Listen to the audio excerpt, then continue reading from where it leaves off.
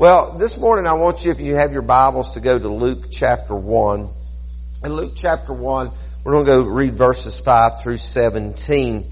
And it goes along with the theme of Advent for this week, if you would. And as we preach this, we're coming onto the scene leading up to the birth of Christ. Actually, it's several months prior to the birth of Christ, which we are, of course, acknowledging in this Christmas season. But if you have your Bibles, turn there to Luke chapter 1. I want you to join me and read along with me. If you don't have your Bible with you, you can always join overhead.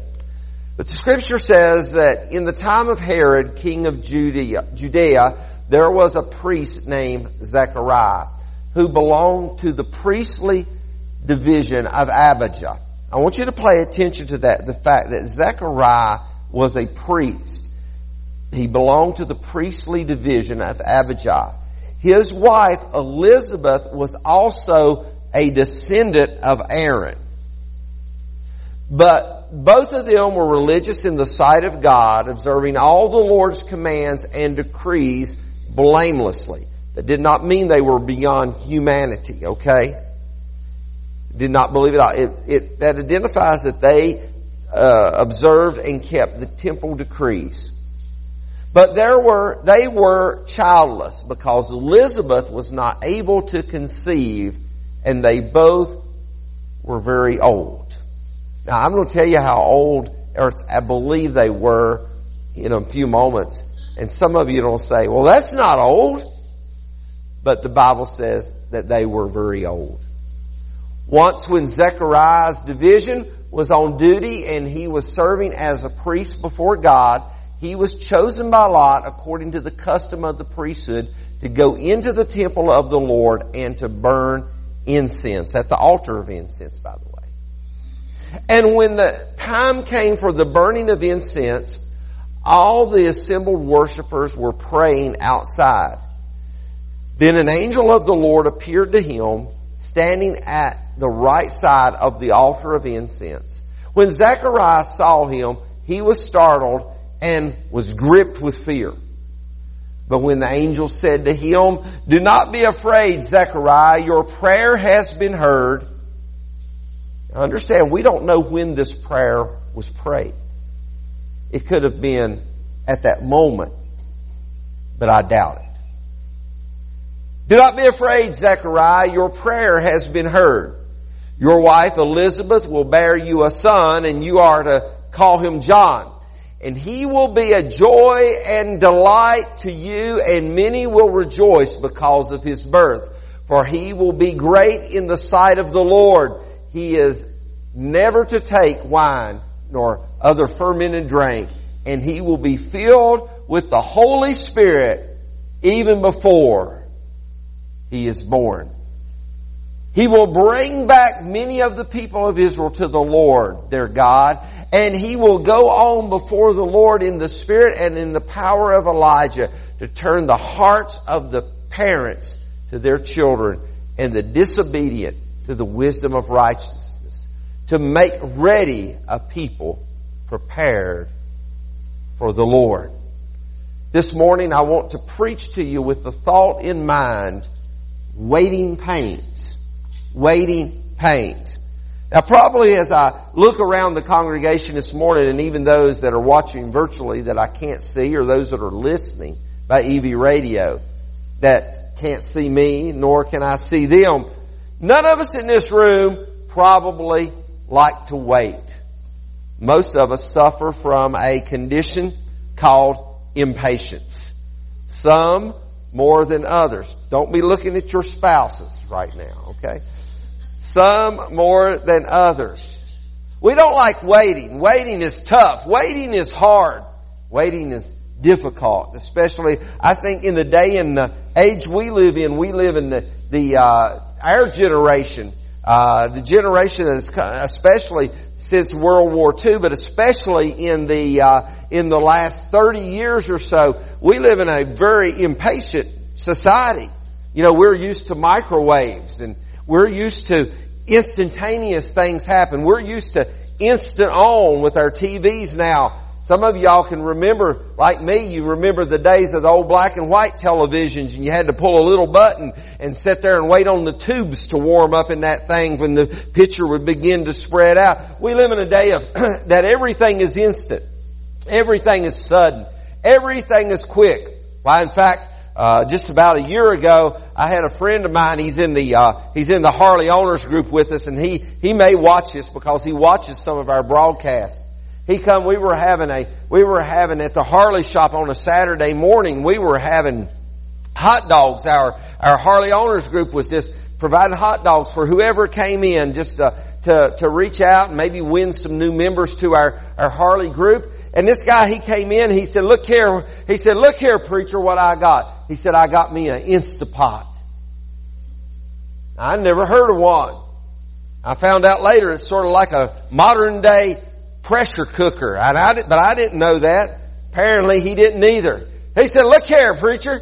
He said, I got 65 weenies in that crock. He took the time to put all of those wieners in first down in that Instapot. And he had them jammed in there, and he packed in there, and he put that lid on that thing, and he turned it on, and it wasn't very long till the beeper went off that all those weenies was done, and he turned and broke the seal on that pot, and all of a sudden weenies were flying everywhere.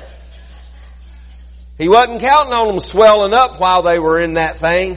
He cooked them, and he cooked them quick. And I actually got a video of it, but I refrained from bringing that up. But it was instant. It's an Instapot. It cooked those hot dogs just like that. Just keep in mind, if you ever do it, they will swell up on you.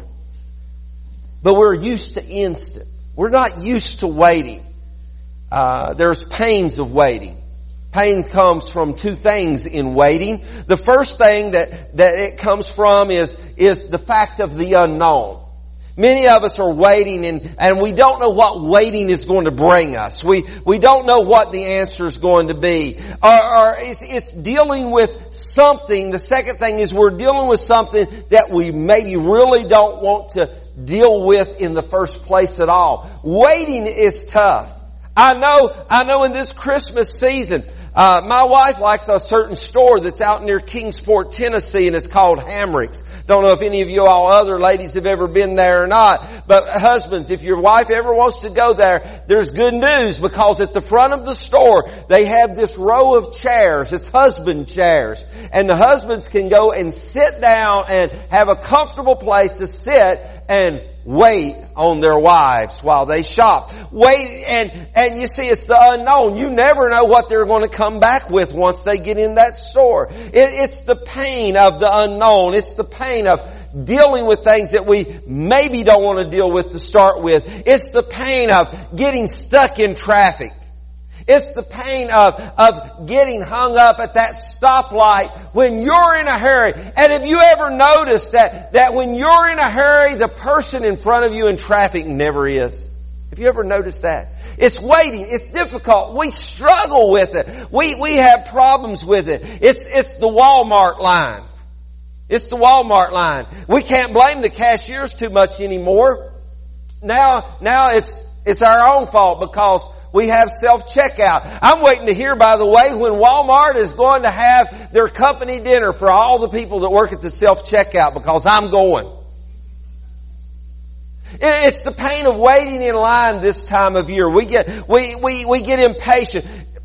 It's waiting on the results of that job interview you just had a few days ago or a few weeks ago. You're waiting on that person to call you to tell you if you got hired. It's waiting on to know whether you have been accepted to that college if you're a young person. It's waiting on that special he or she to come along if you're single. It's waiting on the results from that doctor's appointment that you just went to, and you're anxious because you want to know if anything negative came back on your doctor's report.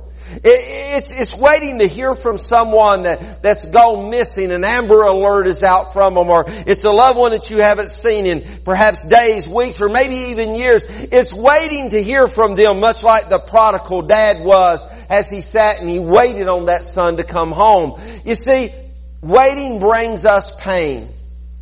Pain is uncomfortable to us. I don't think there's anybody in this room that really enjoys pain.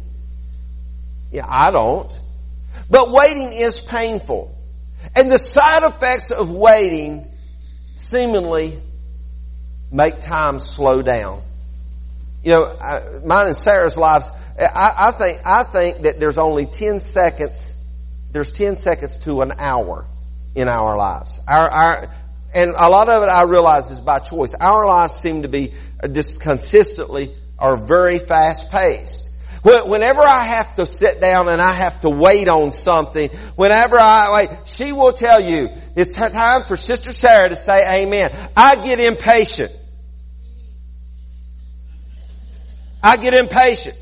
I get impatient. You know, sometimes the traffic will get stuck up and over on 77 and I'll get around and I'll go on 52 and I'll tell you what I'll do. This is honest confession. Honest confession is good for the soul, but it can be bad for the reputation.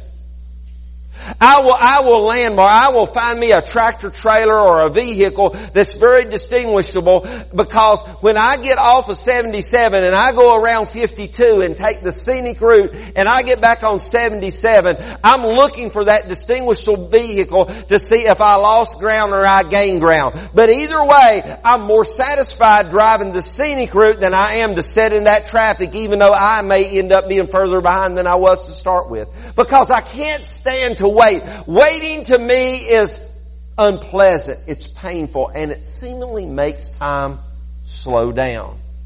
Waiting, it's proven, increases anxiety because we're so fast paced. And waiting is also has a link not only to anxiety, but waiting also has a link to depression. A Bible teacher, Wayne Stiles, and he's quoted as saying this. He said, but the most difficult kind of waiting, it's waiting on God. It's waiting on God usually means hanging on until He changes or our circumstance changes. Be they relational, financial, physical, or even spiritual. The trouble with God is He seems to seldom get into a hurry.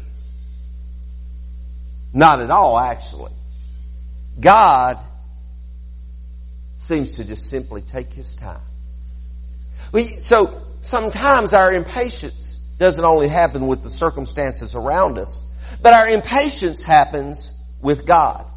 Now, as we read the scripture to you this morning, I want to share with you the background of what brings us to this point of Zechariah and Elizabeth. And Zechariah being a temple priest, he is what is considered, he's not a high priest. In fact, it's probably a great honor that he gets to go into the altar of incense. He is a nominal priest, if you would, but yet a priest nonetheless. And his wife follows after the lineage of Aaron, which is after the lineage of David, which is of the lineage of Christ.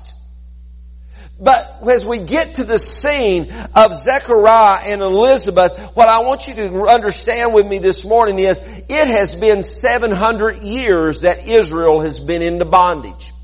They've been in bondage. They've been in captivity. They have been under rule for 700 years to the Roman government. A powerful government, an intelligent government. Not only has it been 700 years that they've been in bondage, but the last 400 of that 700 years, heaven has been brassed over. What do I mean by that? What I mean by that is this. For 400 years of that 700, the last 400 years, they have not heard from God. They haven't heard a revelation. There isn't a prophet that has uttered a word. They haven't had a visitation of the Holy Ghost. There's not been angels to show up on the scene. They haven't heard it for 400 years. 400 years, for 10 generations, God has been silent. They haven't heard anything from Him, and they have been in slavery, in bondage, if you would, every single moment of that 400 years. Now, how would that set with us? I get nervous if I don't feel a Holy Ghost twinge, at least once a week or so. I get nervous if I don't hear from the Holy Spirit just about every day when I pray and I seek His face. If I don't feel like He spoke to me through His Spirit or through the Word of God, then I begin to get nervous. I like to hear from Him. I like to know Him. Can you imagine that 10 generations that haven't heard from God. Yet they're in bondage. And they're known to be God's chosen people.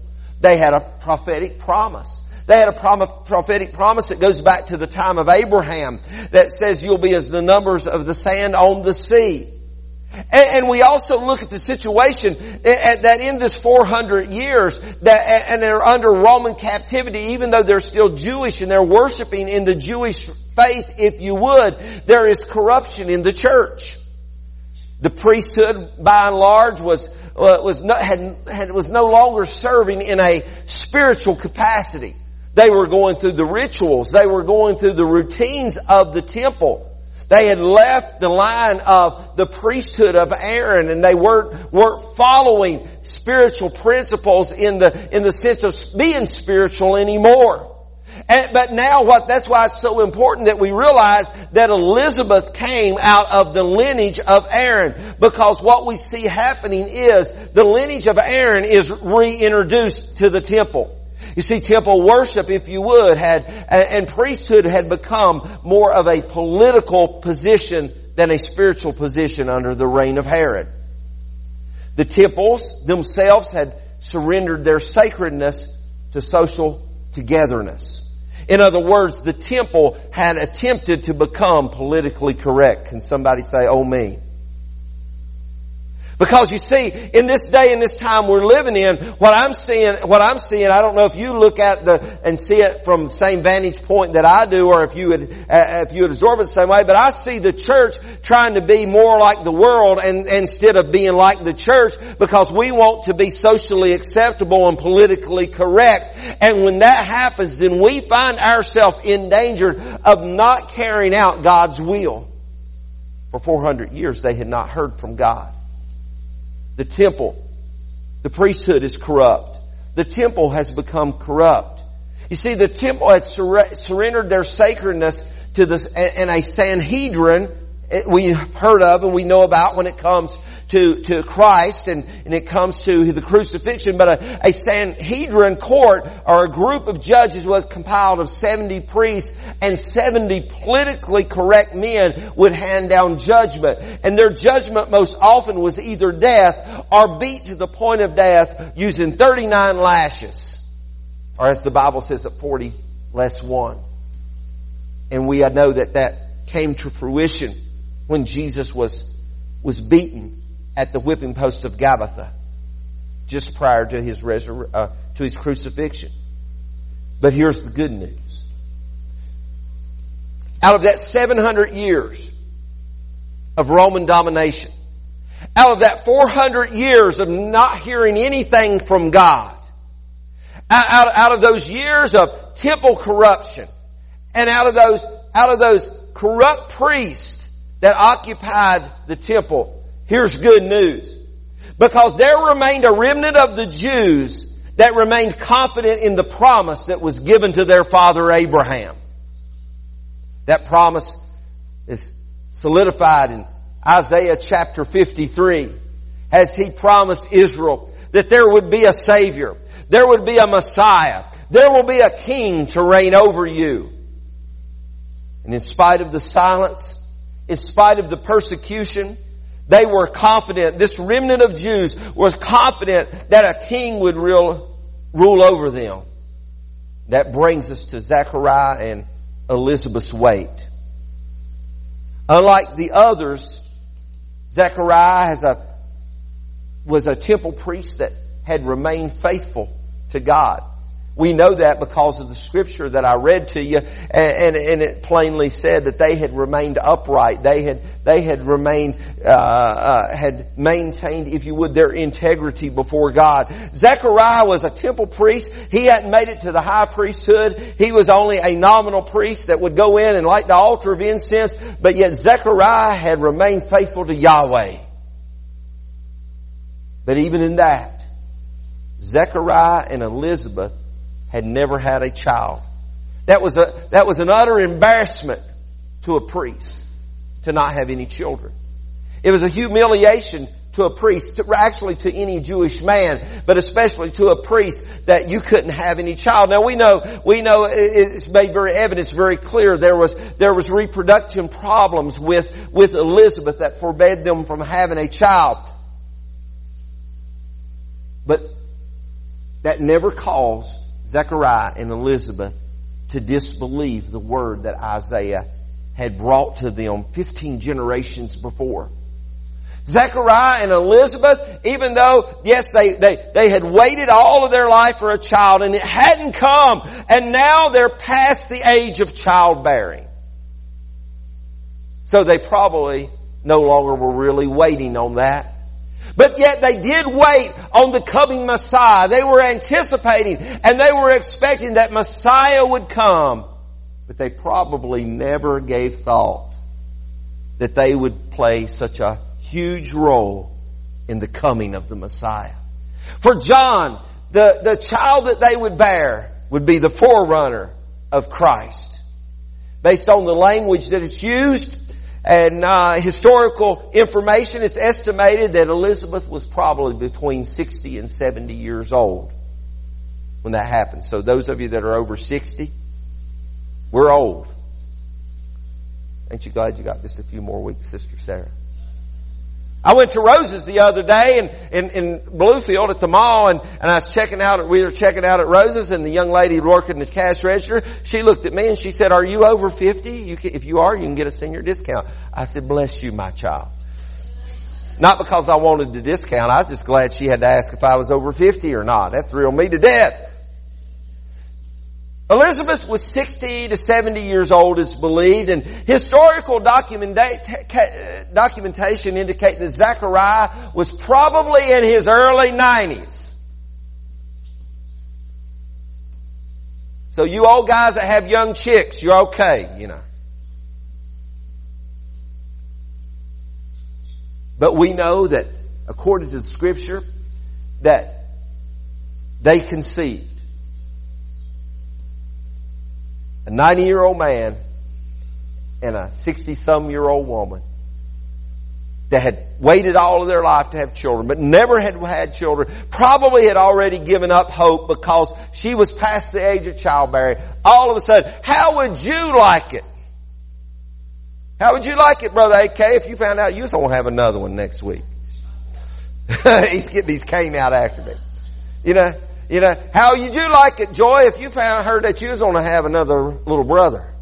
Yeah. And she said, no. But all of a sudden, everything changes for Zechariah and everything changes for Elizabeth. They're about to have a child. But the child incorporates the forerunner of the coming Messiah. So all of a sudden, we see Zechariah and Elizabeth's faith.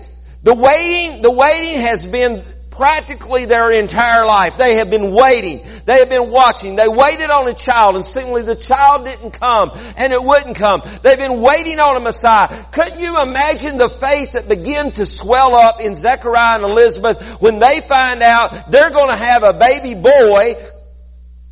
They're going to have a baby boy after all of these years, and they'd given up. Can't you imagine it on somewhere in the backdrop of their conversation that Elizabeth looks at Zechariah? She said, "Hey, Zech, you know what? If God can give us a child, if He's been faithful to give us a child, He's going to be faithful to give us that Messiah. We can't give up hope. It's going to happen. It's coming, whether we see it or not. We got to continue waiting." And so they did. Waiting has 4 benefits that I want to share with you this morning. 4 benefits of waiting. The first one is waiting on the Lord develops confident and patient trust. I don't like waiting. I've already told you that. I feel confident that very few of you like waiting.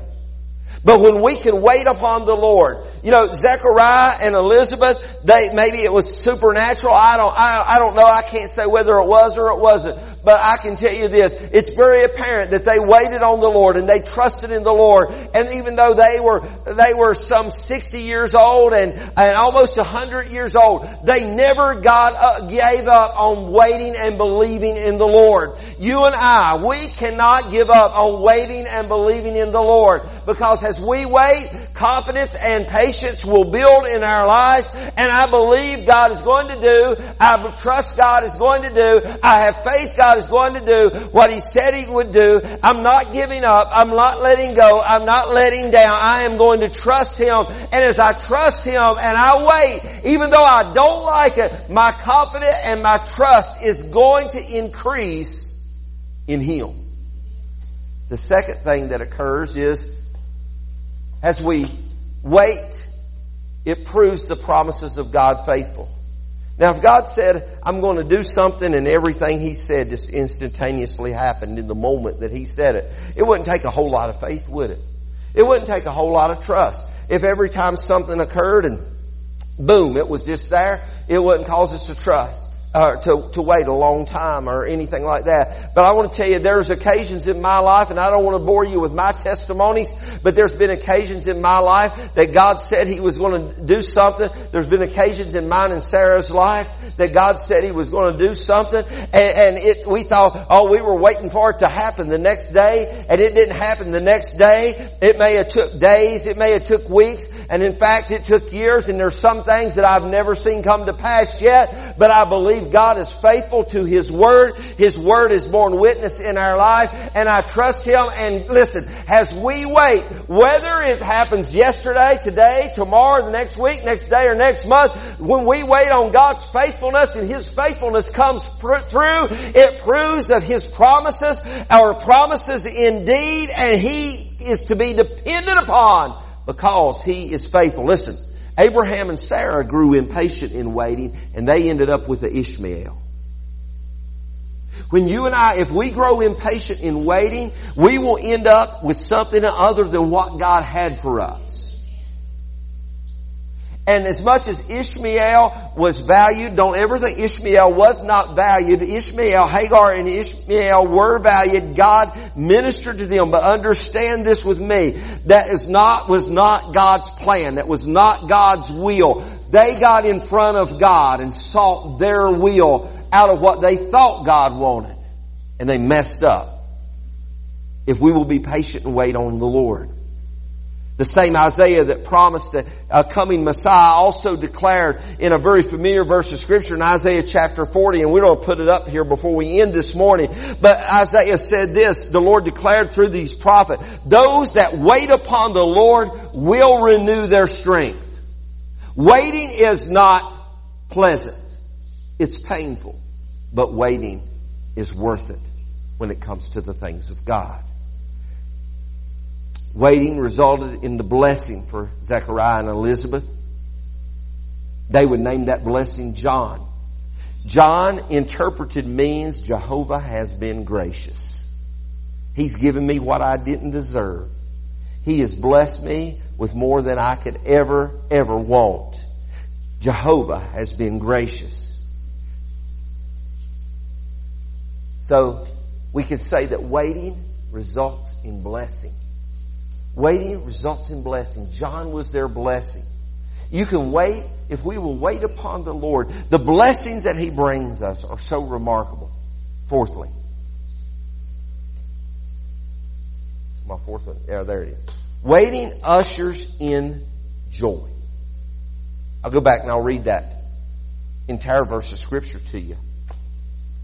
It says, but they that wait upon the Lord renew their strength. They shall mount up with wings as eagles as they run. They shall run and not be weary, and they shall walk and not faint. Let me tell you something.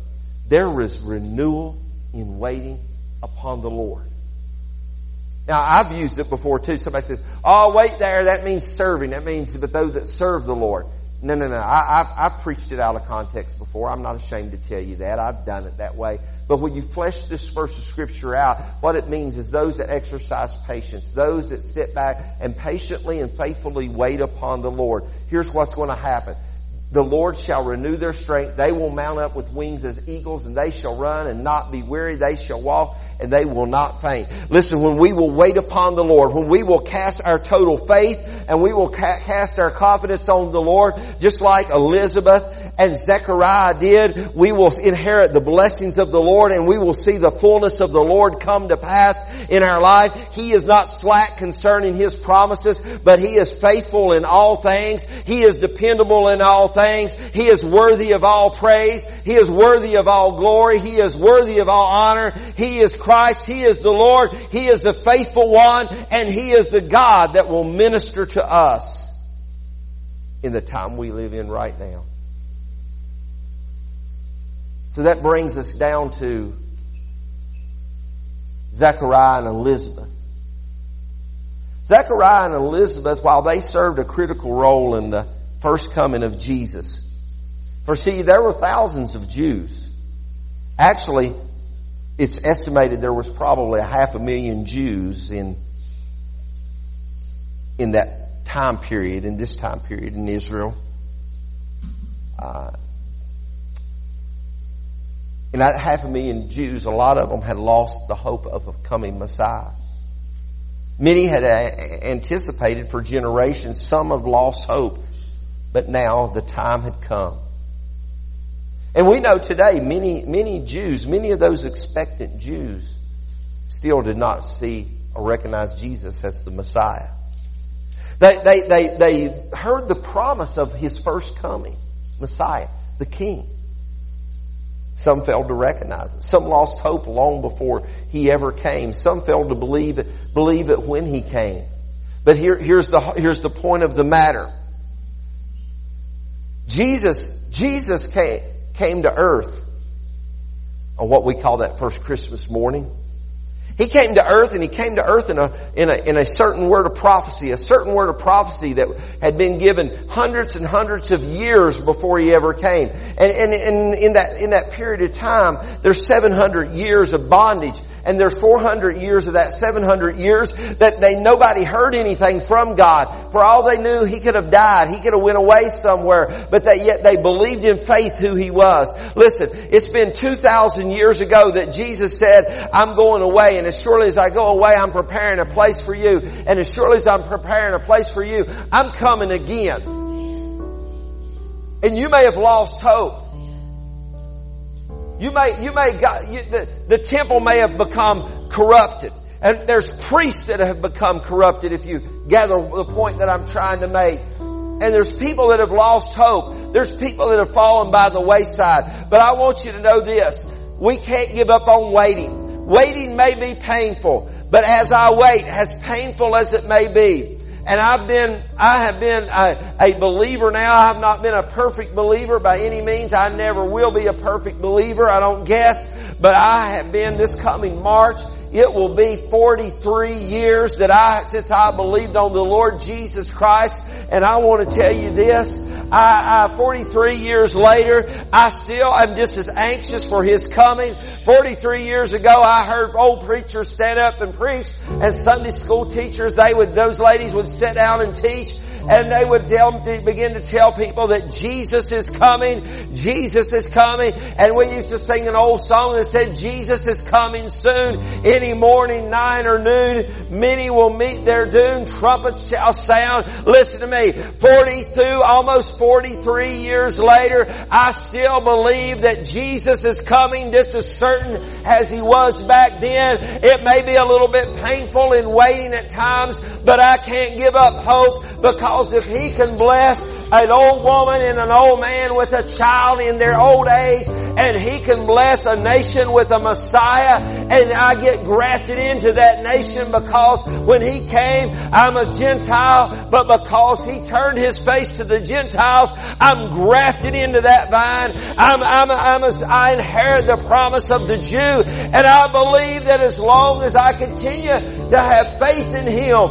and I continue to look for His appearing, which is coming again, and then I will endure the pains of waiting, I too shall be saved. I too shall be redeemed. And here's the good news about it. You can too. You can too. All that you have to do is put your hope Put your faith and put your confidence in the Lord Jesus Christ. Man, oh preacher, how do you keep believing? How do you keep believing? You just gotta keep trusting the words of the Lord. Understand with me, Zechariah and Elizabeth did not have a document like we have now. All they had was the scrolls of the Old Testament prophets.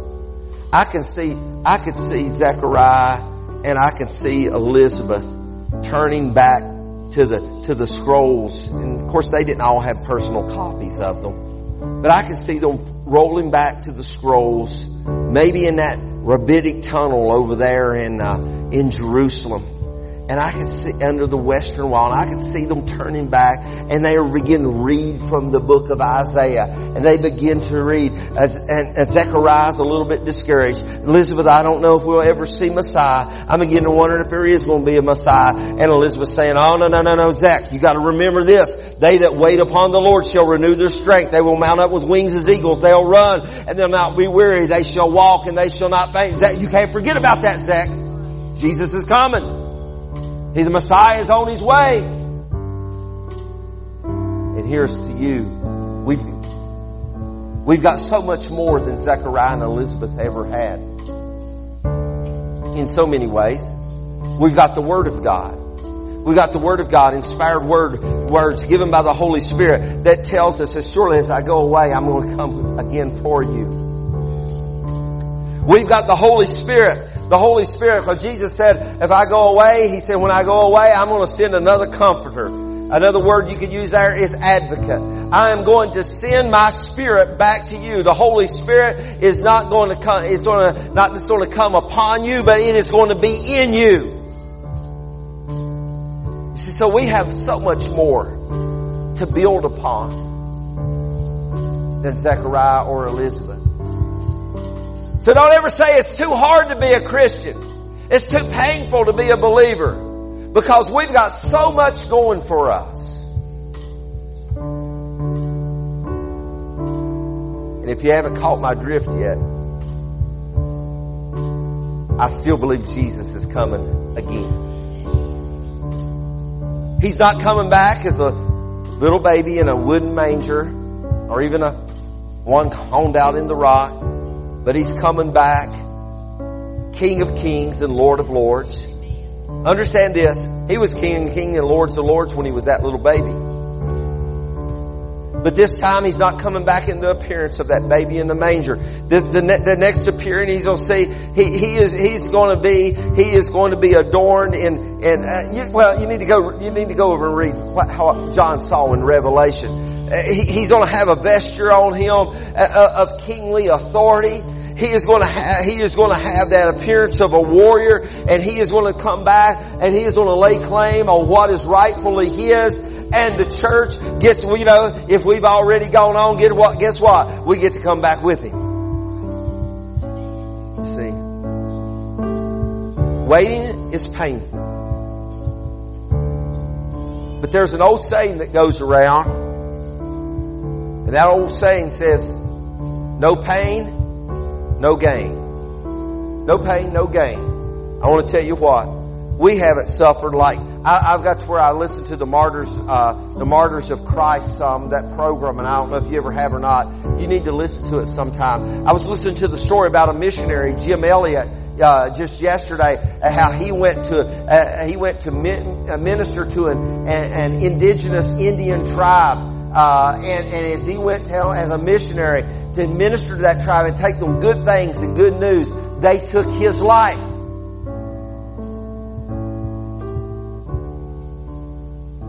And there's not a one of us in here at least not at this point, it's not likely that any of us will have to give our life for our faith. But God is asking us to give our life. Not a knife through the heart, not a bullet through the head, but to give our life to Him. Just to yield ourselves over to Him. That's what He's asking for. So with your heads bowed and your eyes closed this morning, I just want to ask you this question. The waiting may be tough. It may be painful. But God came true to His promise. He came true to His promise then, and He's going to come true to His promise today. He's going to come true to His promise tomorrow. He's coming. He's coming soon. Any morning, night or noon. Don't meet your doom. But have faith in God. The only way that we can possibly escape is that we put our faith and our confidence in God. Is that always easy? No, it's not always easy. Is it sometimes discouraging? Yes, sometimes it's a little bit discouraging. But we have the Word of God and we have the Holy Spirit abiding in us. Zechariah and Elizabeth, their integrity, their consistency, their faith paid off. So will ours. So I want to ask you a question this morning with head bowed and eyes closed. You're sitting in this room. You've never been saved before. You've never surrendered your heart to, and I think most of us in this region know what being saved means. You've never surrendered your heart and life. You've never submitted yourself to Jesus Christ in faith before. If you're in this room and you've never been saved, but this morning you recognize the need of salvation, and I'm not going to embarrass you, by the way, but I want you to do this. I want you to slip your hand up. Nobody's looking around.